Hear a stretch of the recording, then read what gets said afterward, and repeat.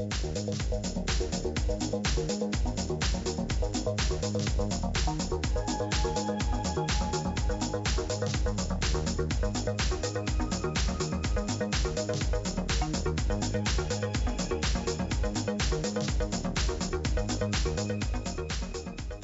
everybody, and welcome to Random Trek Review, the podcast where we analyze, discuss, and review randomly selected Star Trek episodes. My name's Andrew, and I'll be your host this week on RTR. I'm joined by my good buddy Matt, and so Matt, or should I say, Daddy-O, you ready to swing or what?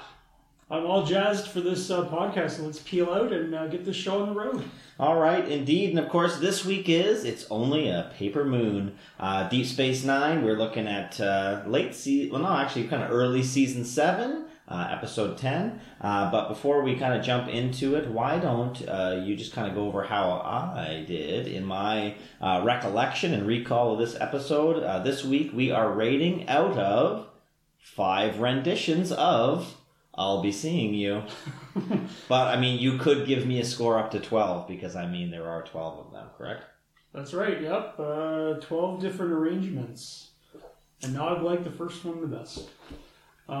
This was a very good recall. You got a lot of good stuff here. You got sort of the prequel to this episode when you mentioned Siege, the Siege at AR 558. You got that Nog injured his leg and that he was returning to the station after that injury. You got that he was having a tough time dealing with it and sort of fitting back in. You mentioned that he went to Vix and that he stayed for quite a long time, that he was living there for a while. You got that he sort of became involved in Vix affairs. He was rearranging the bar and getting ready for the big casino expansion. You got that he snapped at Jake. Mm-hmm. So there's quite a lot of good stuff here, and you definitely nailed this episode. So I'm going to give you 5 renditions of I'll Be Seeing You out of 5. Yes, I will. I will take that down to the bank. I'll take that in gold pressed latinum down to the bank. just like when Vic told Nog that they had a deal and he could take it to the bank. That's exactly it, yeah. Okay, so this, of course, is Season 7, Episode 10. It's Only a Paper Moon. We'll talk about that title a little bit later. This came out on December the 30th, 1998. It guest stars Aaron Eisenberg as Nog and James Darren as Vic Fontaine, although I put a little bit of an asterisk beside it because, I mean, they are really the stars of this episode, in my opinion. Max Grojek shows up as Rom, Chase Masterson as Lita, and Tammy Adrian George as Kesha. It was written by Ronald D. Moore and directed by Anson Williams. If you did not watch it, then you should pause it and go watch it right now because it's a really good episode. But if not, then I'm going to hit you up with a little bit of a synopsis here. So, war hero Nog, with his newly replicated biosynthetic leg, is returning to Deep Space Nine to some gentle ribbing and uproarious applause from the senior staff. Unfortunately, Nog isn't in a good mood, and he chooses to opt out of his welcome home party and instead head to bed. Ezri fills Nog in on all of the happenings on Deep Space Nine over the last couple of months, and despite everybody being excited to have Nog back, he's not his usual happy self.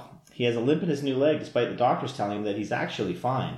He seems depressed. He sleeps 18 hours a day and only really seems to be interested in listening to a song, I'll Be Seeing You by Vic Fontaine. Eventually, Jake snaps and drives Nog into the holosuite program to escape from reality and spend some time with Vic Fontaine. What first starts as some harmless escapism soon turns into a full-blown obsession. Nog finds purpose helping Vic set up a new casino and soon begins the healing process as he and Vic begin to bond. Ezri, who's his psychiatrist, blindly follows the advice of hologram Vic Fontaine, and luckily for Nog, Vic comes through in the end, shutting himself off and forcing Nog to face his fears and ultimately his real life. All right, Matt, I kind of gave away my overall impression of this episode last week when I was doing the recall, so let's hear your impressions of it. And if you remember when you saw it first or when you maybe last watched it before this viewing, then let us hear. How do you like this episode, or just a general overall sense? This is a really great episode. It's a really heavy episode because it deals with some pretty intense subject matter.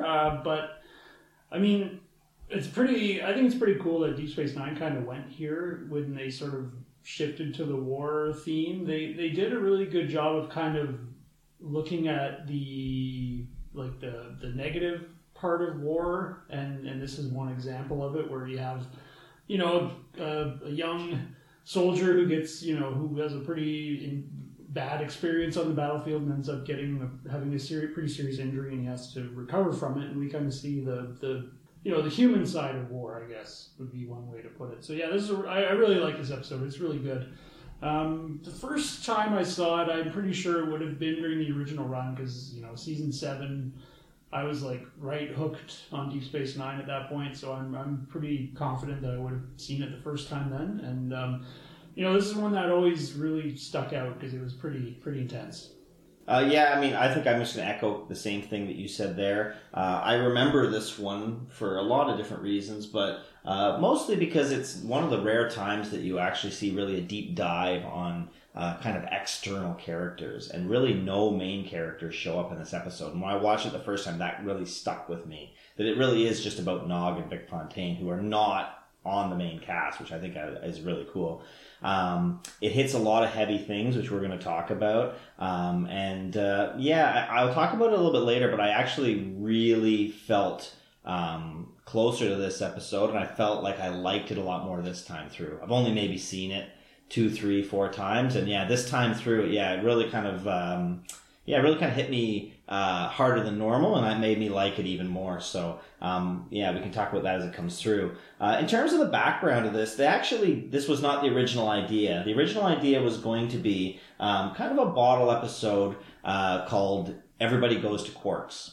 And the idea behind it was that the station was going to be shut down for a variety of reasons, all the stores and everything like that, and everybody was going to go to Quarks and just kind of like ride it out. Almost like, back in the old days, like a snowstorm or something like that. Like it was going to be some generic reason, and they were all going to be in Quarks. And there was going to be maybe 5 or 6 different little stories, and this was just one of the stories that was going to kind of be part of it. Kind of like, remember that Simpsons episode, The Adventures in Springfield, where they kind of just did a bunch of little stories? It was going to be kind of like that.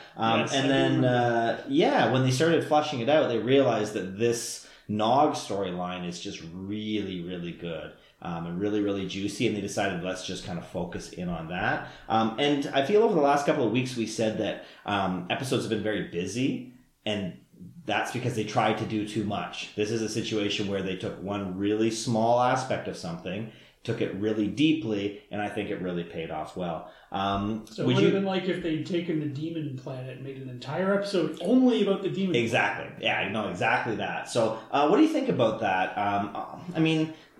Not Deep Space Nine alone, but Star Trek in general is kind of known for these bottle episodes where they need to do it on the cheap. There's no big explosions and stuff like that. And a lot of times they end up being the best episodes. You think of like Duet in the first season of Deep Space Nine and things like that. Or would you rather to have the big mashup of all the different little stories and having them all connected at Quarks? Well, as you mentioned, the last 2 podcasts, we've really kind of, we've talked a lot about episodes being a little bit too busy, so I think in some cases, like as long as you're able to tie them together really well, it does work. But in general, I think that when you get too much going on in an episode, everything gets watered down. You really railed on Demon a couple podcasts ago about how there was too much going on, and I felt the same way with Evolution. Maybe not quite as bad, but this is a great example of them just like picking one part and really just getting the best out of it. Yeah, no, definitely. I guess they could have done that Everybody Goes to Quarks idea without the Nog storyline. They could have done it another time, but I guess season 7 they were kind of running out of time, especially since Deep Space Nine used the vast majority of the last half of the season for one big overarching plot. So they probably just never got around to that one. It turns out actually as well that the Siege at AR-558, that was the name of the battle. So that scene where there's kind of like just before it was actually not in the episode Siege at AR-558. It was filmed specifically for this episode, but I thought that it was pretty seamless. I didn't really notice it. I didn't pick it up until I went back and read about it later. Yeah, I probably wouldn't have known either if I hadn't been told that. It It was very convincing. Yeah, for anybody who didn't watch that one, the siege at AR-558 is just kind of they get trapped in a series of caves, and it's just kind of like a battle episode. It's like very action-oriented, and it's kind of the beginnings of when like Nog gets injured, he ends up kind of on the hospital bed, and that's mostly what the episode is about. Yeah. Some other kind of interesting little pieces here is James Darren, who plays Vic Fontaine. He performed at Capitol Records. Apparently, he was pretty nervous to go and record in such a famous studio and everything like that. This is one of the episodes where he sings the most. He sings 4 songs: World on a String, I'll Be Seeing You, Just in Time, and It's Only a Paper Moon. And of course, that song is the title of the episode. Now, did you like the title of the episode, and did you know where it comes from? Did I know where it comes from before? Yeah. I don't think I did know that.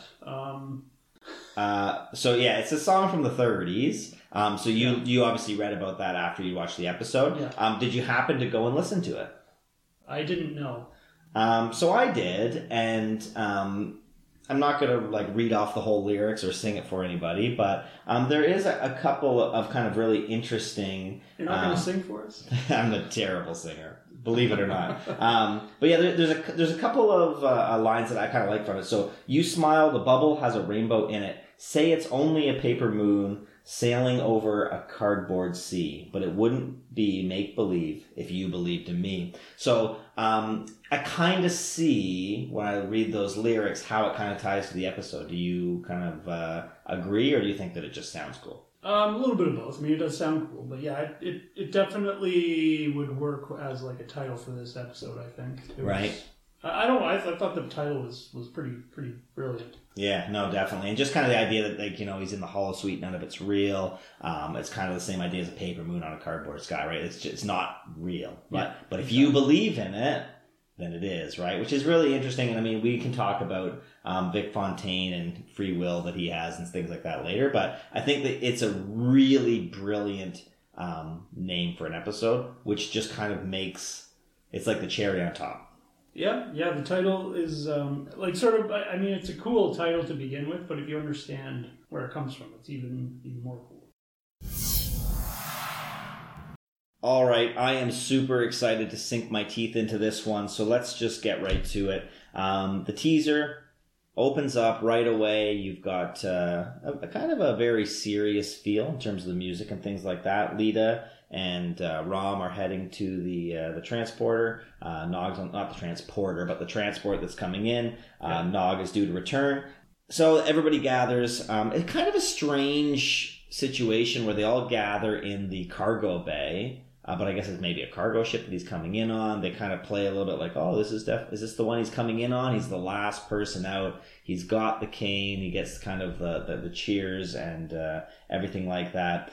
I'm going to let you speak to it. What did you think of kind of this whole scene? Well, I think it's by them making kind of a big deal about it, I feel like that almost sort of foreshadowed that something bad was gonna happen. Yeah, a little bit, right? But yeah, because the music doesn't match the pictures, right? Yeah. Like there was sort of this weird, like, grim feel to it, even though everyone was there and excited that he was coming back. But it still felt like something was not quite adding up here. There's more to this than them getting excited about Nog coming back. Right. And you know what? The one thing that I kind of noticed straight away is, everybody does the clapping, and I think O'Brien kind of makes a quip about how, I bet you he's trying to get out of duty and things like that. But it's kind of a joke that falls on deaf ears. And it really was kind of the beginning of people really don't know what to do, and they don't know what to say in these kinds of situations, right? Everybody is kind of clapping, making a couple of jokes. They're not really landing. Nog is definitely not laughing. And it just kind of becomes somber really quickly, right? And, Sisko tries to make the save and says, well, you know what? You got to get to the party that we're going to be throwing for you. And Nog has no time for it. He says, and the other thing I love is that you can just tell Aaron Eisberg is completely 100% different. This is not the Nog we have seen for the last 6 seasons, the happy-go-lucky, laughing, goofing around. This is a completely different person. This is somebody who's been changed. And and that it's right away, and they do that all within the course of maybe 1 or 2 minutes, right? Yeah. And it's really, really good. It was well done. Like Aaron Eisenberg did some pretty good acting throughout the episode, but this was like the first glimpse of it. You're right. He's just like walks off the airlock and he's just like, I just want to go to bed. Right, and alone too, right? Yeah. And it just has that whole feel of kind of sadness, right? Like nobody goes with them, and they're all just kind of standing there. And again, they almost kind of feel hopeless in a way too, which I thought was.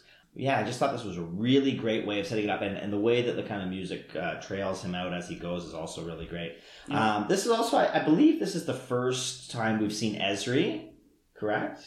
On RTR, yeah. On RTR, right? Yep. I mean, she's going to end up being kind of a big character throughout the episode, probably the most screen time for any of the main players. What do you think of Ezri? She had big shoes to fill, Definitely. to put it mildly. Jadzia Dax was she was a very beloved character, and I thought she was a really good character. I thought Ezri was, I think she was okay. One season isn't really a lot of time to make you fall in love with a character, so I guess, that is working against her. And so, I thought she was okay. I didn't think she was bad. So I really like Ezri, maybe because I came to Deep Space Nine late, and then when I went online and saw that, there is kind of a very divided fan group. Some people love Ezri, other people hate Ezri. It's very divided. And kind of coming in late, I feel like, I think that maybe I kind of had a bit of a soft spot. This is really utilizing her to the best of her ability, because she is kind of the station counselor, which really fits well for this episode. So I think that this is probably one of the episodes where I think they utilized her the best. Oh, definitely, yeah. Yeah, this is, even though she's not in it much, this is definitely a chance to use that character. I don't think they really missed on it, because this is supposed to be like about Nog. Yeah, no, definitely. She's definitely a supporting character. And it kind of flashes back from after the title card, right, to Ezri. She's kind of giving Nog the update. You kind of get the sense, in a weird way, that she's kind of doing like a counseling session, although I think counseling is very different in this century, because I don't think that it would be this light and kind of gossipy, or maybe that's just kind of the way that Ezri does it, or maybe it's some sort of new psychotherapy that is not yet to be invented, right, where you just kind of sit and chat and gossip. Or maybe it's a Trill method. Oh, yes, that's true. Maybe it could be one of the previous hosts, learned this method. But again, this is, Ezri's very bubbly. She's very, kind of happy-go-lucky. Nog's not buying it. He's not even pretending to buy it. And of course, this question of the cane comes up. So talk to me a little bit about Nog using the cane and the conversation that Nog and Ezri have. Well, I think the cane is supposed to kind of be like representative of like his sort of mental pain. Yeah, like a literal physical crutch to represent the mental crutch that he's leaning on. Yeah, and I didn't pick up on that right away, but I feel like at the end when he leaves the Hollow Suite that final time and the cane's just like sitting on the ground and he just leaves it behind.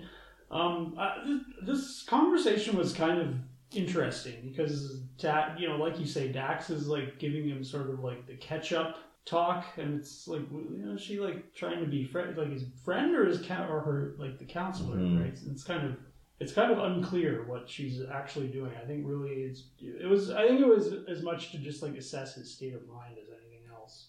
True, but it was interesting to me that like he brings up the cane, she doesn't.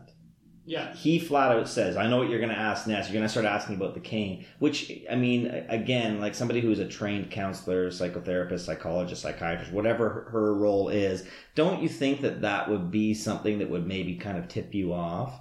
That like this is something that is obviously a bit of a touchy thing, and it ends up being kind of throughout the episode. But it's a really, like, you never see this on TV shows and on movies and things like that, or very rarely at least, the idea that he has his leg amputated and they fix it, they put the engineered one onto there, but he's still having like these phantom pains, which is kind of an interesting thing for like an episode of Star Trek, right? Which is supposed to be kind of cheesy, campy science fiction, this is a kind of like taking a really dark turn really quickly. Like you're having phantom pains in like the leg that got blown off, like in this war battle in a cave. Like, I don't know if you had that feel or whether it was just me, but yeah, do you think this is a good thing for Star Trek, or do you think this is kind of too dark?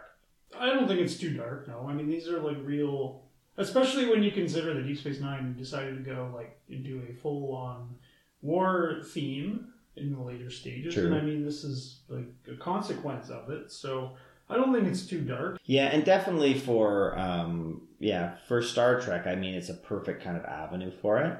And I mean, this is ahead of its time. Mental health right now is, I mean, it's not as far as it could be, but it's definitely something that you start hearing a lot more about and people are talking about more, and things like that. Some of the things that I kind of picked up with, they kind of established through this conversation, but as well with Nog's interactions with Jake and some of the other people as well. He's desperate for people to kind of understand without really asking for any direct help. He kind of is tired of talking about it, but he's kind of seemingly like he needs some sort of support. He constantly wants to be alone, playing the song over and over again. They say that he's like sleeping 18 hours a day. He keeps saying that nobody understands or nobody's going to listen to him. And when people do interact with him, they seem empathetic, but it's almost kind of like a hollowness to it or like a fakeness, like when Jake finally snaps and takes the music out of the music player. I feel like that is like right nail on the head, don't you? Like, to me, that is like such a perfect little kind of like encapsulation of somebody who's having like mental health problems and the things that they do in order to try to kind of like cope. And again, like I mentioned before, the other people that are surrounding, like not really knowing what to do. I mean, we would hope that by the time the 24th century rolls around, we're a little better at dealing with mental health issues. But sure. I mean, given when this episode was made and broadcast, I mean, those are like, a lot of typical symptoms of people dealing with mental health problems. And, I mean, I think it's pretty spot on. Yeah, no, I mean, I think it's perfect. I mean, they do kind of cover it a little bit because Ezri's advice is to just give it time, right? That we'll just watch from afar, we'll let him be alone, we'll let him sleep, we'll let him do all these things. That's what his orders are to do anyway. And we'll just kind of watch from afar. Which is, I mean, that kind of covers it. Maybe that is the best medicine, right? The time heals all wounds kind of idea. Well, it certainly helps. I mean, you have to give him a chance to sort of work it out on his own, I think, before you start really severely intervening. True. Yeah, no, definitely. I mean, he's already been through the star base, like the physical aspect as well as probably some mental things as well. Now he has the elevator ride where he starts getting like some flashbacks and things like that, which I think is pretty common for like people with PTSD and things like that. Like pretty graphic stuff when he gets like shot, he falls down, he's screaming and things like that. So this eventually kind of leads for him to go to Vix and he listens to the song, 15 different arrangements, things like that. And again, like the little kind of interaction with Vic, I start to see some other things, right? The feeling that everybody's gossiping about him and that everybody's talking about you. And Vic is really the first person that kind of says that, yeah, like I believe you. And it's really genuine. I think Ezri does say it as well, but there's something about the way that Vic says it or the way that that kind of conversation goes about, that it allows him to kind of do the avoidance thing, but also have somebody there who's going to listen and just going to like kind of like unapologetically just be an ear kind of idea, right? Did you like the stuff at Vix or? But I thought this was a nice little setup because to have Vic sort of be the like sympathetic ear for Nog. I thought it was good. So anyway, that's the end of Act 1. We snap back to Act 2. Rom has a great line here. He's a one-legged crazy man. We kind of see, and again, I think this is right on, right? You have all the senior people, and they're talking about him. Not to him, but about him in this kind of meeting. Everybody's concerned, but again, nobody really knows what to do. I think that this is like, number one, it's the only real kind of comic relief. But also, I feel like it's probably very accurate.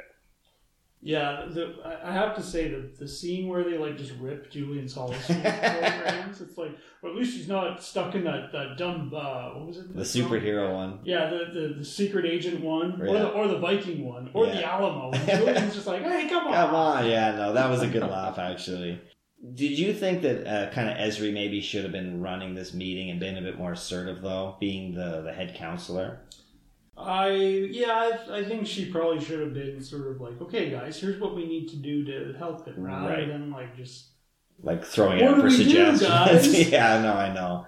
Again, yeah, I mean they're trying to make her seem like very like young and juvenile and kind of like raw and green, but it doesn't really work with the Dax symbiote thing because she should have all the past experiences as well. Yeah, I mean, the funny thing with Trills is that we don't really get to see a lot of characters. So we don't really know we don't really have a lot of basis for comparison here, but the whole idea is that, yeah, the experiences are there, but it's supposed to kind of meld with the host personality. So I mean, I do tend to agree that she is kind of... she's green. Yeah, green for someone who's supposed to have 300 or 400 years worth of experiences. Right, yeah. She's definitely not a Guinan, right? And Guinan's like somebody who lived for hundreds of years as well. Yeah. Although I think that they did try to kind of make this fit when they said that she never went through the proper training programs. She was just a regular run-of-the-mill Trill. She never went through any of the joining processes, which I feel like, if they had more seasons, they would have probably went deeper on that, but that probably maybe explains some of that reasoning.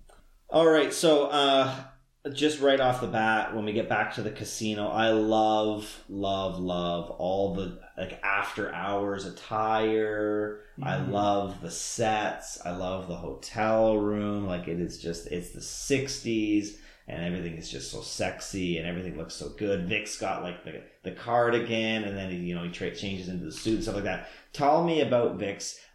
Just so everybody knows, I love the Vic Fontaine character. I think there's a couple of episodes where it's maybe they tried to pigeon him in there or shoehorn him in there, but overall, I generally really like the Vic Fontaine character as well as the whole Holosuite program. I thought that was much better than that Fairhaven one that they did in Voyager or some of the other ones that they've done. I really like Vic. Matt, what about you? What do you think about Vic Fontaine? Not necessarily in this episode specifically, but just as a character overall and his place in or maybe we should just save that for the end. But give me a little bit of what you feel. Yeah, I don't mind Vic. I think he was overused maybe a little bit. Like you mentioned that sometimes they do kind of shoehorn him in there, and I mean, I'm not a huge fan of just putting him in for the sake of putting him in, but in general, I mean, he's a pretty good character, and I thought that this episode where you get to see a lot of the Vic Fontaine behind the scenes, I thought that was pretty cool too. He sees a hotel room and is like you said, he's got the cardigan when he's just sort of lounging around, but then when his buddies come over to play cards, he puts on a nice suit and goes into the room, and I thought it was... He's always drinking bourbon or scotch or something, on the rocks, Yeah, I thought it was pretty good, and I thought it was authentic. I mean, I feel like from what I know of the 60s, I mean, obviously I didn't live it, but... definitely, right? That's how a lounge singer in Las Vegas would be. Yeah, Mad Men, James Bond, all that stuff. And it all comes back really quickly, which is great. And I love that Nog starts wearing the gear as well. Yeah. He starts wearing all the human 1960s clothes. It's so good. Now, Vic and Esri have a little conversation. Vic has a great line, "I got your number."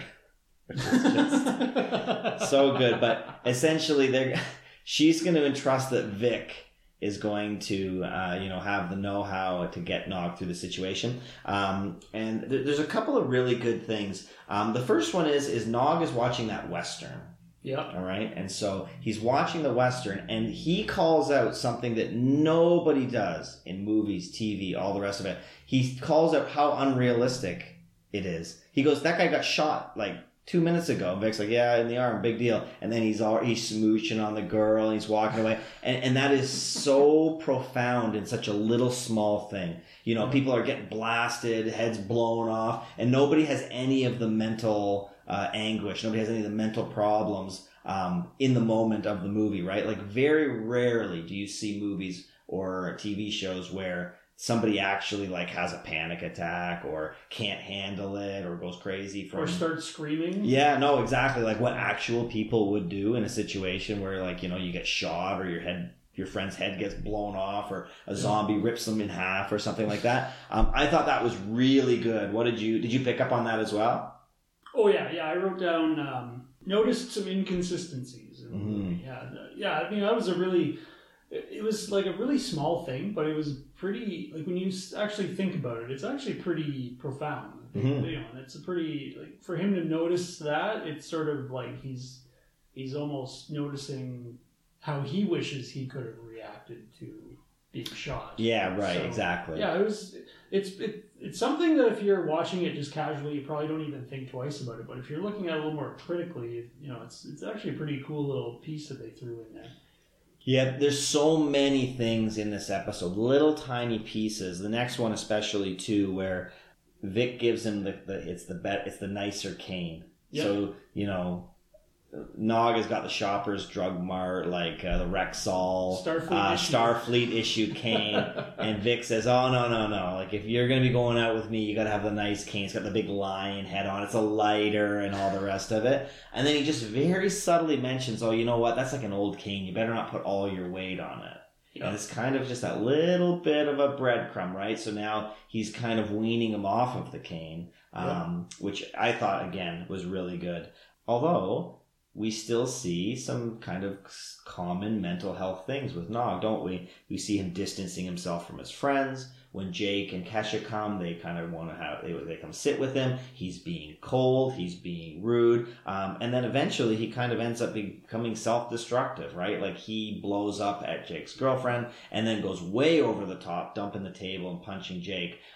So he's made 2 steps forward, but now it's gone 3 steps back, which I thought was really great because, you know, this is the kind of thing, you know, especially in TV. Oh, look, he's cured. He's got a new cane, right? Everything's like a snap solution. But this is like, no. This is going to take some time. It's going to take a while. He's still got some big time problems here. So tell me about that whole scene with getting the new cane and they're hanging in and then Jake and Kesha coming to visit. Hanging in, yes, of course.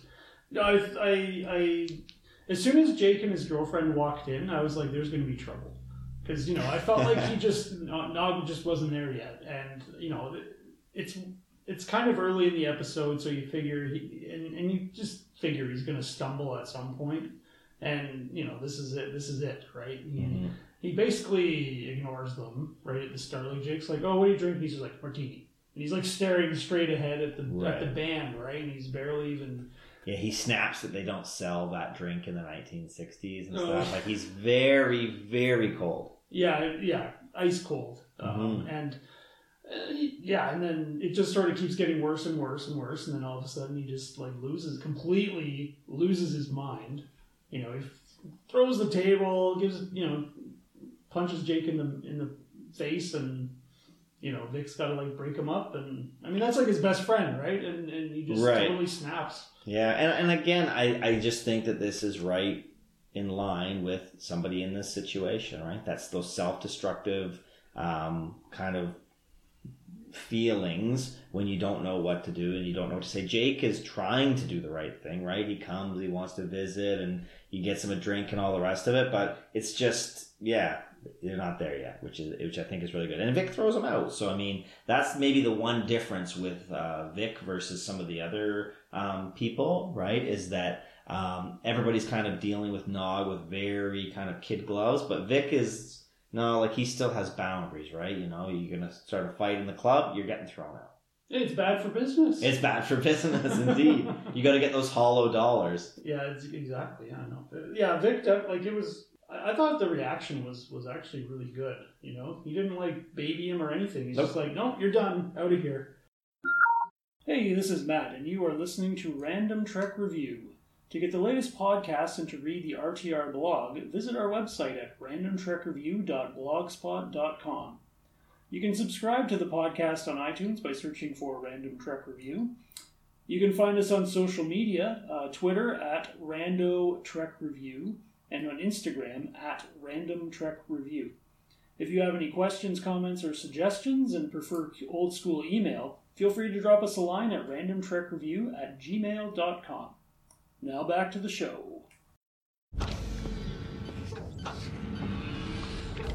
All right, so we hit the commercial break. We come back and Nog's up in the suite.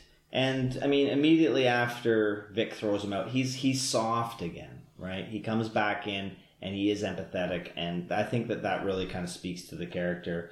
This kind of leads towards Nog getting more invested in the casino, getting more invested in it. Like, he's getting deeper and deeper. They don't really say how long he's in there or how long it's been, but it's kind of alluded to the fact that he's been on for a long time. And Vic even mentions that his program has never run this long consecutively, and that he's getting tired, which I thought was funny. Like, I didn't realize that holograms could get tired. Neither did I, but... Because, I mean, the Doctor on Voyager never got tired, just saying. Yeah. Newer tech. Well, Vic Fontaine was quite a hologram, so I That's true. I guess maybe it's kind of one of those things where, like, because he's imitating a real life person, he feels like he needs to, like, go to sleep and, like, do all that kind of stuff. But yeah, I thought that that was kind of a little funny line.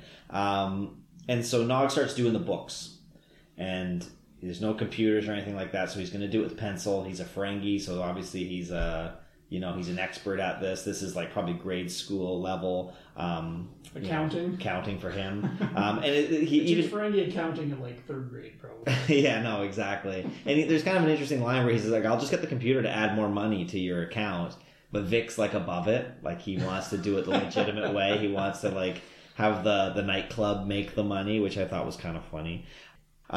This is a kind of it's kind of a short act, really. There's not much that happens in this particular section, but he does have a little kind of meeting, little discussion with Ezri, and she's kind of leaning more towards maybe getting him back to reality. Vic says he's had too much reality lately, and this, again, should Ezri really be listening to a hologram? She seems to be kind of following him blindly, but there is kind of a line where she says, "You're a hologram, I'm his counselor, I outrank you." But then he convinces her anyway. Yeah, Ezri kind of... She was a bit too, like, deferent in this episode. Just like, oh, Vic knows what he's doing. Right, and also can they monitor Nog in the... You'd think so. Yeah, so are they watching him and making sure that he's okay? Like, are they that trusting of Vic? Like, I'm sure it's fine. The safeties are on, nothing bad can happen. Oh, yeah. In Star Trek, and the safeties, they never go out, so I'm sure that it'll be 100% fine. So, commercial break, we come back. This has to be one of my favorite parts of the whole episode. I'm going to let you have this one. The montage. Tell me about the Vic and Nog montage. I want to hear all about it. I didn't really I didn't take a lot of notes about that. I mean, No, I mean, I guess it was kind of cool, like how they're all like schmoozing with all these like people in their fancy clothes and. They're working they're doing the books and they're eating popcorn and they're like, it screamed of like cheesy, like 70s sitcom or something and they're laughing and, they're working at the bar and stuff. Like it was just there. It was kind of like a turning point, let's say, because up until then it had been very dour, very dark, very gritty. And then this was kind of the first time where it's showing the progression of time, but also Nog's really getting into it, and they doing like the finger points at each other while he's up on the stage and stuff. I loved this montage. This was so good. I don't know what else I can say about it. This was just great. Yeah, and it also kind of shows that Nog is kind of like he's fully immersed himself at this point in the program, the holodeck. Right. And then to hammer it home, Rom and Lita come for dinner. Yes. And Nog seems excited to see them, right? Which is a good thing, right? It seems like, he's making some progress and everything like that. He's very sweet to them. Yep. And then they mentioned that, is it O'Brien has a party? Or they threw a party? Yeah, because Rom got promoted. Right, Rom got promoted, and they said, "Oh, great, you can come to the the casino, or we'll do a party and stuff." And they kind of go, "Oh, well, you missed it. It was a really spur of the moment thing." Yeah, Brian threw us an impromptu party already. Yeah, right, and that was kind of again just that little bit of he's missing out on the reality. You know what I mean? So he's so immersed in this, but he doesn't seem to care. No, he didn't seem too bothered by it, that he missed the party. No, he was just sort of like, oh, that's too bad. And then didn't some guy come in? He's like, oh, I gotta go schmooze with this guy over here. I'll be right back. And he just goes right back into kind of right back into Fantasyland, right? Yeah. So I think that that to me the montage, he's lighting girls' cigarettes with the cane, and he's laughing, and he's doing the finger points, and there's just that little bit of a dose of a reality, and he just immediately cuts it down. Oh, that's too bad. And then just oh, I gotta go see this guy. And I thought that was really, again, a really well done, really, again, a little small moment, but it makes up for a big one. So this is kind of the end of the Fantasyland, though. Well, yeah, because Dax comes in and talks to Vic, and she's all like, "Oh, it sounds like you got everything all figured out," and he actually doesn't. Right, and I think it's that dose of reality for Vic. He was caught up in it too. Yeah, right. I think you're right. Yeah, he was caught up in it as much as Nog. They were having fun. They were having a great time, but the vacation's over, right? You got your plane tickets. You got to head home. You can't be in Cuba forever. And I think that when Ezri says oh great, you know what? When's he coming back? You have this all planned out, right? Yeah. It's the dose of reality. Oh wait, we can't just do this forever. And yeah. So that kind of leads to a pretty emotional scene, but it's not quite as the big one. So they go up to the hotel room, and this is kind of the undercurrent on Vic's entire reality. Right? Because he's caught up in it, Nog's caught up on it, and Vic does the right thing. He does the hard thing, and he kind of sacrifices himself, right? He literally says, you know what, I have had a taste of life, and now that I've felt the taste of it, I can't let you waste yours. Yeah, that's pretty much it. Yeah, it's a pretty powerful thing, and we see, again, Vic is the only one who's got he's the only one with the guts to kind of make the tough call, and despite all the pleading and the tears and the rest of it, he just shuts himself down. Yep, the old computer and program. Yeah, and Nog is kind of left standing, kind of in the empty holodeck. What did you think about that? I mean, obviously, Vic is just a hologram. He could maybe be programmed to do that or to say that, but they've also alluded to the fact that he's a little bit more than a hologram. Tell me about this scene. What did you feel? Well, it was a great scene. I mean, Nog really did not want to leave. Vic sort of was hey, man, it's I think it's time for you to get back to your real life. And he's like, nope, I don't want to go. I'm having way too much fun, and this is way better than my real life. And he he gives him a dose of reality and gives him a bit of tough love, and just is well, too bad, you don't have a choice. I'm not letting you throw your life away forever. And it's the training wheels coming off, right? Yeah. Now, did you notice that when Nog left, he took his cane with him? I didn't notice that. Yes, I did notice that. Yeah, I wrote it down for sure. Yeah, and again, that sort of brings, I was mentioned earlier that the cane, I think, is supposed to be sort of a physical manifestation of his pain, right? And so it would make sense if that's sort of what the writer was going for, that in that instance he would walk out with his cane. Yeah, especially since kind of moments earlier Ezri was saying that Nog wasn't putting his full weight on the cane anymore when he was kind of at the bar kind of thing. Yeah. I think that you're probably you're right on. It's a very subtle little thing, but again, it's one of the little pieces that makes this episode so special. Vic is very much self-aware here, and he is very cognizant of his own reality and what he is, and I think that made it difficult for him to do this, even though it maybe isn't shown or said explicitly. Did you take that as well, or did you just think that this was the next logical step in the plot? Well, I think he didn't, Vic didn't want to have to do it. He was kind of hoping that Nog would go out leave on his own, but he you used the right word. I think he felt like he was going to sacrifice himself to try and help Nog, save himself from himself. Right. Yeah. Yeah. No, and I mean it's a very powerful kind of scene. It's definitely leads into the last act as a pretty ambiguous as to what's going to happen. So we come back in the final act. Nog is feverishly trying to fix the holodeck with all the tools and everything like that. O'Brien comes in. A nice little scene with O'Brien, actually. What did you think of this scene? I thought it was pretty good. O'Brien. We don't see much of him in this episode, but him and Nog kind of, when Nog was earlier in the series, when Nog was on the station as a cadet, O'Brien kind of took him under his wing, and so it was kind of nice to see O'Brien and him have a little bit of a moment here on the holodeck when Nog is feverishly trying to fix it and get Vic to come back, the Vic program to come back. I thought it was pretty good. Yeah, he's got two really nice lines. The first line is when he tells Nog that Vic kind of can turn himself off. And Nog's like, how is that possible? And he goes, I'm an engineer, not a philosopher. Which is a great line. And then I thought it was very sweet. When he's leaving, he kind of looks over his shoulder and says, we all really miss you. And you know what? If Ezri says that or if Kira says that, I don't know necessarily that really, I would never have mentioned it. But the fact that it's O'Brien saying it, he's a man's man and he's really tough, and the fact that he went out of his way to say it is you know what I mean?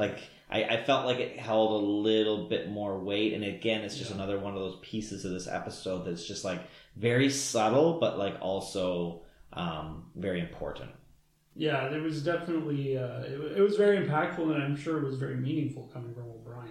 Right. He's not the type of person to be sentimental, so the fact that he felt like he had to say it and then did say it, definitely was a nice little moment for O'Brien, because he's not really in this episode. Yep. But anyway, let's get down to kind of the big scene. This is what we've been building up to. This is kind of the culmination. Vic appears and says, look, see, you can't make me come back. You can't you can't force me to keep hanging out with you and stuff like that. And Nog breaks down. So this is this is kind of the breaking point, right? So this is Nog. He just flat out says, I'm scared. Yep. And tears on the face. And this is kind of maybe the first time that he's really said this out loud. And this whole idea that, he wanted to be a hero. He wanted to go out and be part of the war and stuff like that. And he had seen people get injured. He'd seen people get killed. But just like a lot of things, he never thought it was going to happen to him. And then when it did happen to him, he didn't know how to deal with it. Yeah, that's it exactly. I mean, he even himself said, he's like, I've seen a lot of things in the war. I don't know if he necessarily wanted to be a hero, but he felt like he wanted to prove himself. That, because he'd been through all the training and all that. I think he just wanted to prove to himself that he could actually do it. And like you say, he thought he was sort of invulnerable out there until something actually happened, and he just couldn't deal with it. And I feel like this is a very human thing, right? Oh, yeah. This is a very human thing. Nothing bad will ever happen to me, right? My investments won't lose money. I'll never get sick. They won't break up with me. This is a very human thing. That happens to other people, not to me. And then when it does happen to you, you're like, oh, that's why everybody says that, because it does happen to everybody. This was really powerful stuff. I like the line that Vic gives him back. It's not an easy thing to give advice here, especially if somebody kind of completely breaks down and pours all their guts out. But he says you just have to play the cards you get dealt, right? You win some, you'll lose some, but at least you're in the game. It's a little bit cliche-ish, but I think that it works. I think that it works well. How did you like kind of the overall kind of conclusion that between Vic and Nog here? Because they've been building this relationship up into this moment. It's very powerful, but do you think that it was well deserved and that it worked? Oh, it totally worked. You're right about when you say that this is a very human thing, to think that you're invulnerable and to think that bad things will only happen to other people until something finally happens to you. Yeah, I mean, this scene is like this makes the episode for me. Like, you know, it was intense, and I mean, in a way, it was almost kind of gut wrenching to watch because you know the Nog was just completely lost it. Yeah, no, it's very powerful stuff. And then the next line I really, really like. Nog comes down the stairs, and Quark and Lita and Rom are there. And I'm not sure who asked, but they ask him, "Are you all right?" And he says, "No." He says, "But I will be." And that is something that, you know, in a world where everybody has to put on a phony baloney smile and go into work and pretend like everything is great when really they're at home feeling bad, it's nice to see a situation in a TV show where they asked him, like, "Are you all right?" And he goes, "No, I'm not.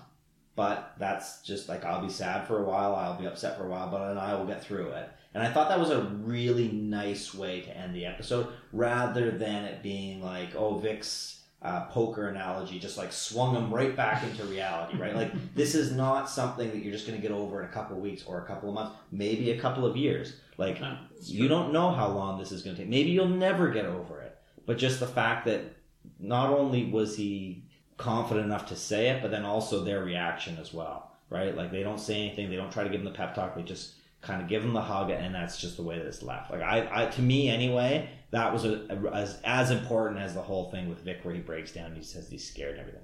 Yeah, that was, yeah, I mean, it was a really, it was a very honest reaction, you know, like, he easily could have just gone down those stairs and been like, "Oh, I feel much better, everything's great," and had a big smile on his face, and like, "Oh, Vic really helped me," but he didn't. He was, you know, that was a sort of an honest reaction to, you know, what he'd been going through.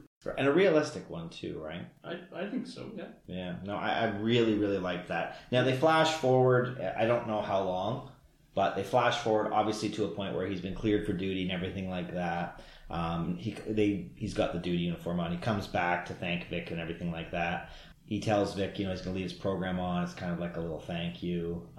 Kind of like the Moriarty episode. I don't know if you remember that one from Next Generation. Oh, yeah. Where they chose to leave him on. Well, they didn't really have a choice. Okay, yeah, he was like ready to like take over the ship, right? So they yeah, tricked him into like, remember, thinking he was alive. He was in that like little cube thing, and they're like, "We'll just let him run forever." Right? See what happens. Yeah, exactly. Hopefully, nobody like put a big magnet next to him or something. But yeah, for this one, he says, "Okay, Vic, I'm going to leave you on." And Vic, he has no words. He's so thankful for that nice little moment. Because I mean, it is Star Trek, right? And I mean, they could have ended on that final scene with Rom and Quark and Lita. But I think that this is better because then next week we can probably just kind of get back to regular Nog and be done with it. Vic sings a song. I don't know how you feel about Deep Space Nine episodes ending with a Vic Fontaine song. I feel like it happens like pretty often, but that's maybe just my memory failing me. I kind of liked it. Although I was expecting him to sing "I'll Be Seeing You." I thought that might have been a bit of a better capper. What did you think? I don't mind having Vic Fontaine and the episodes with a song. It does seem to happen fairly frequently, though. I think you may be right. But I also kind of liked how as they sort of like did that shot of the station and the theme music came on, they added the little piano thing. Yeah, really nice. Yeah, it's pretty cool. Yeah, really nice. Yeah. Now, did you notice when he said that they were going to have his program running all the time? Did you notice that he said 26 hours a day? I did notice that because they're on the Bajoran clock, and so 26. I love that little kinds of details, you know. Well, that happens a lot in the series. Yeah, no, I do like that. Subtly put it in quite often. All right, let us kind of cap off our episode here, talking about some cast and characters, some productions, some scenes, and some final thoughts. Let's start with the cast and characters. I mentioned off the top that Nog / Aaron Eisenberg is a guest star here, but really he's the star of this episode, which is a rarity. What do you think about Nog, the character?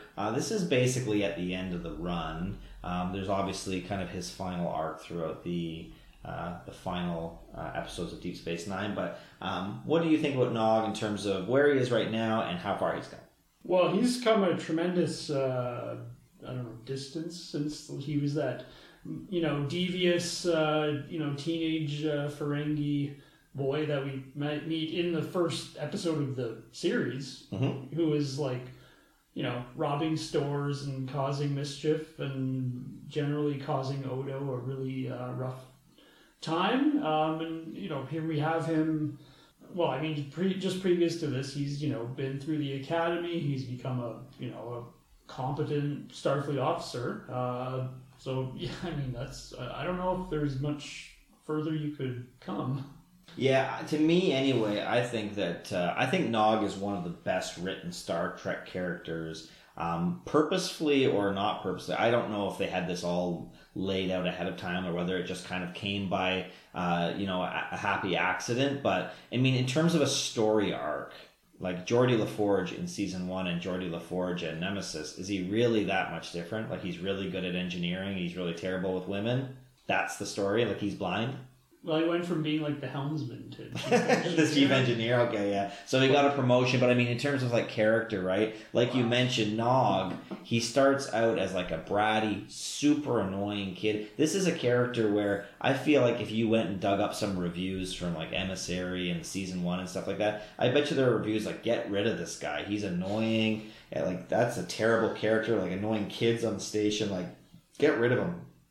Like you said, he has to earn Sisko's respect so that he can get the letter to go to Starfleet. Then he goes to Starfleet.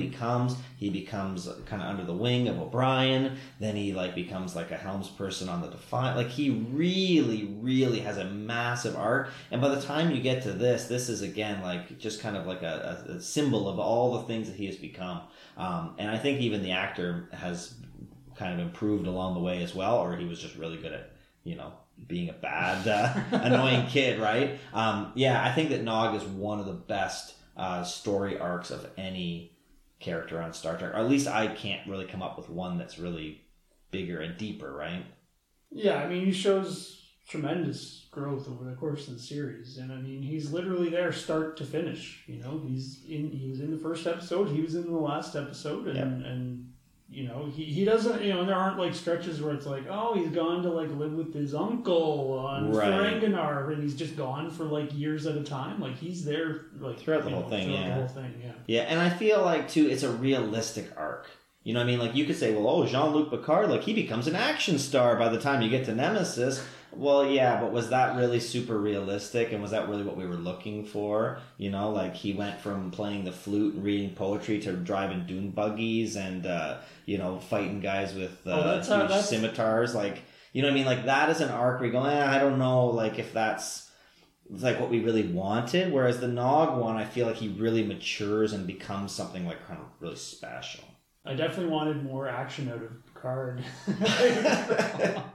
He didn't get enough time, firing rifles and driving dune buggies in the series. Like, come on, Star Trek, let's go. So yeah, Nog, I mean, he went from one of the characters I hated to one of the ones I really loved by the time you got to the end of the series, which, I mean, this is probably his best episode, in my opinion. I think there's little question of that. Yeah. All right, so Vic Fontaine, we already talked about him, but talk about Vic Fontaine kind of as his whole, the whole series. I don't really remember when he shows up exactly, but he's definitely in season 6-ish, around there. My guess. Tell me about Vic Fontaine. I think, like you mentioned earlier, that his sort of, like, I think Voyager and Deep Space Nine both sort of, they would have their, like, holographic escapes, and I think Vic is definitely the best one. Fairhaven on Voyager was pretty bad. That, like, bar that they went to play pool was okay. But I like Vic as a character. He's sort of, he's really, like, no-nonsense kind of guy. He tells you how it is, and he's a guy that you can kind of lean on and who you can, talk to if you're having a rough time. And I feel like that's definitely a useful thing to have, especially when the show is sort of gone full into the, the theme of war and the ramifications of that. So I always thought it was pretty cool. It was kind of, I always found it to be enjoyable. Like, even when it was first in its original run and even watching it now years after the fact, I always thought it was kind of a nice little break from the action. Yeah. So he only appears in 7 episodes, which seems like it's really small. Here's the thing, 5 of them are in the final season. So I feel like maybe that's kind of why it feels like it's a little bit jammed. Well, and isn't he usually like very prominent in the episode too? He's usually very prominent. He's also mentioned in 3 episodes. Like it's not like they just like, you know, you get to like minute 43 of the episode and it's like, oh, let's go hang out with Vix, and that's how it ends, right? He's like he's usually in the pretty close to the forefront of the episode. Yeah. Right. So. Yeah, he like Guinan shows up for like a speech or a line or two, but usually Vic is like a main character when he is in it. Yeah, you know, I like Vic. I like the Vic Fontaine character. He never really rubbed me the wrong way. I think that it's kind of an interesting thing that people would want to hang out in the 60s. It makes sense, right? It was cool, it was hip, everything like that. I think that James Darren did a really great job with him. Like, he's got all the slang, and yeah, they really put a lot of effort into making this kind of work. Sometimes the songs, they kind of go on a little bit long, but you know what? I kind of like that era for music and things like that, so I don't really mind it too much. I definitely feel like it is worth it. I mean, to kind of go through some of the songs in order to do it. I think that we're going to pass on Ron and Lita. They are in this episode, but I don't really feel like they're super prominent. Unless you had something to mention about them, I feel like it's kind of... this is not their episode. We'll save it for later. Okay. So in terms of the production notes, I don't think it's really any surprise here, but all the main players, Aaron Eisenberg, Ira Stephen Bear, James Darren, like, this is one of their favorite episodes, shockingly. It shows up in, if it's not number 1 on their list, it's definitely always in their top 3 when they talk at conferences and cons and things like that. But maybe more interesting, Eisenberg has actually been contacted with people with mental illness, war veterans, and things like that, and they actually said thank you for doing such a great job representing what that experience is like, and feeling of isolation and escapism and all that kind of stuff, which I thought was really cool. And I think that, again, I don't know if they contacted those people before they wrote the episode, or whether somebody was on staff who had experience with that or whatever, but I think they really did a great job of it myself. Absolutely, yeah. It's that's pretty. I mean, that shows you how impactful like these Star Trek can be. Mm-hmm. For people to contact Aaron Eisenberg or the just the show in general and be like, hey, you guys did a really good job with this, and I think that just goes to show you how it sort of transcends entertainment. Sometimes Star Trek can really have an impact on people. Yeah, no, definitely. Now, this is kind of speaking of like really deep and super kind of weighty things. A very kind of strange production note. So Worf shows up at the very beginning of this episode. He is in the group of people who are clapping, but then he is never seen in the rest of the episode. So there is some speculation that this episode takes place during the events of the movie Insurrection, because the timing of when this episode aired and when Insurrection came out, as well as like the star dates and things like that. I don't know if you've seen that movie, correct? Yeah. So if you remember, I think Worf is like delivering something, or he's speaking at a conference, and then he somehow gets onto the Enterprise to go to the Briar Patch. Some really half-ass reason was given, yes, that he just happened to be in the neighborhood. Shockingly. But it does kind of line up with this area, and especially if Nog was in the Hull Suite for weeks or months at a time, that would explain why Worf wouldn't be seen, because he was on the Enterprise E in the Briar Patch. Interesting. I never would have made that connection. No, I mean, that's definitely somebody who's doing some deep diving. This is my own personal opinion, but like, this episode is better than the movie Insurrection. It just is. I think you could probably name off several episodes that better than Insurrection. All right, and this is the last little piece of kind of interesting note. So the movie that Nog is watching was actually filmed in color, but it's 1962, and the color TV had not yet been invented. That's why he's watching it in black and white. Oh, okay. Very, very cool. Yeah, kind of cool. All right, let's just talk about our memorable scenes and quotes. I feel like this could be a very difficult one to come up with, just because there's so much good stuff. But what was your favorite scene or quote? Well, the scene when Vic appears is like, that's one of the best scenes I think in the whole series. But as far as like kind of, I tend to go more towards the lighthearted side of things. When they were ripping Julian's Holosuite programs, that was the one moment of comic relief in a very serious episode. But I thought it was just great. They're talking about how he's he's at Vic's and hanging out there, and then one person's like, well, at least he's not stuck in that silly Alamo program, and another guy's like, or the secret agent, or someone else says. What was the other one? Or the Viking program, and Julian's just like, come on, guys, stop making fun of me. Yeah. So I guess those are the two scenes that kind of stuck out most to me. Yeah, it's a very difficult one, right? Just because there are so many heavy hitter scenes. I'm going to kind of go with a quote, I suppose, and I already talked about it, but I love the line at the end where they ask Nog if he's all right. He says no, but I will be. I think that kind of is a good little representation of the episode as a whole, but also, yeah, it's a nice little line. You don't see it in TV nearly enough. So, final thoughts, and then give me a rating out of 5 Paper Moons. Well, this is an episode that, I definitely remember this one. It's a very memorable episode. It's a very impactful episode. It's a very heavy episode. But I think the way that they tackled this was really well done. I thought it was, pretty realistic as far as how Nog reacted to, coming back to the station after, very traumatic experience on the battlefield. And I think it's an important episode.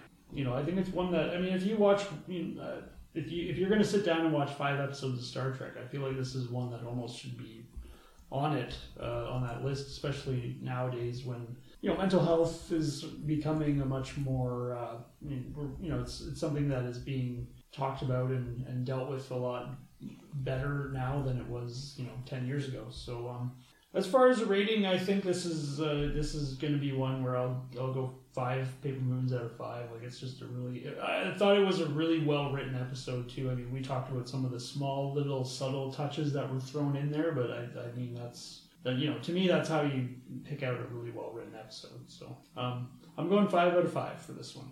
What do you think? Yeah, I'll just add to what you said, because I agree with everything that you mentioned there. This is Star Trek at its best. This is sci-fi at its best. Taking a situation that everyday people deal with and making it fantastical and adding elements of the Holosuite and stuff that doesn't exist in real life. I think that this is about as good as you're probably going to get for Star Trek. It's actually one of my favorite episodes. Everything works about it.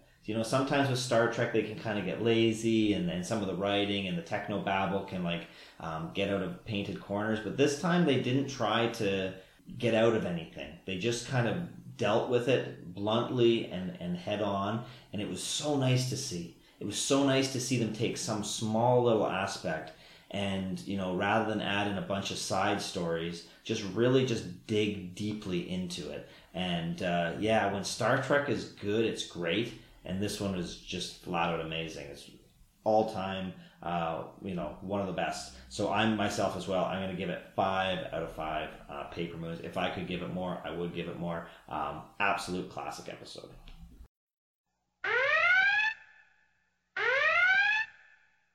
All right, folks. It is the most anxious part of the show, at least for Matt this week, where we are going to pull out a freshy episode from our Trilby hat that we always use, and it's very fitting this week. Actually, you know what a Trilby hat is? A hat they wore in the 60s? It is, yeah. It's like the hat that James Bond wears in those early Connery movies. So it just happens that that's what we happen to use. So look at that. Matt is going to try to give us any kind of knowledge about the episode, the characters, the quotes, any kind of trivia and stuff like that. And of course, he is going to have 1 minute. So I'm going to dig in here. I'm going to go right to the bottom and pull out a juicy one. I think it's a good one. it looks like... It looks like this week we might be taking a trip on the Starship Enterprise NX-01. Oh. We are headed to Jonathan Archerville and Enterprise. This is Season 3. It's okay, I have a chance. Episode 9. Okay. The episode is called North Star. So I'm just going to give Matt a minute here to just kind of think about that. And while you guys at home as well, grab a piece of paper, grab a pen. You should try to play along as well. You're looking for any character names, any interesting trivia, some plot points, some B-plot points. Obviously, the more you get, the better. Hopefully, this is a situation where Matt remembers this one. I have to admit that I don't think I remember anything at all about it. Unless it's about, like, going to Bethlehem or something. I have no chance. All right, are you ready? I think I'm about as ready as I will ever be for an Enterprise episode. Okay, 1 minute on the clock. Go. All right, this is kind of an odd episode. Now, Season 3, there's the whole Delphic Expanse storyline where they're, like, looking for this super weapon that's supposed to be destroying Earth. And in the process, they come across this planet where there's this like colony of humans randomly living on this planet, and they're like doing it all Wild West style. So they live in like, they're wearing like cowboy hats, and there's like saloon shootouts. I really hope that this is the right episode. I'm going to look really foolish. That's really all I can remember. Somehow it goes back to the whole, like there's like some clue to where to find the super weapon like on this planet, and so they have to like deal with all these like sheriffs and bank robbers and whatnot to like find this clue. And I feel like Archer probably gets beaten up at some point because he always gets beaten up. And T'Pol somehow saves the day. I think that's about all I can remember. Oh, I'm so sorry. That's Fistful of Datas. That's the one that you were recalling there, unfortunately.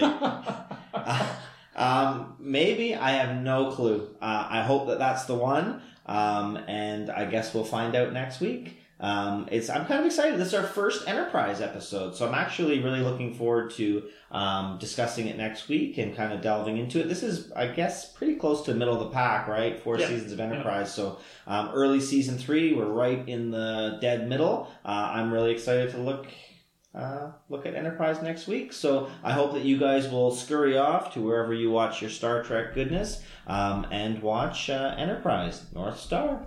So long.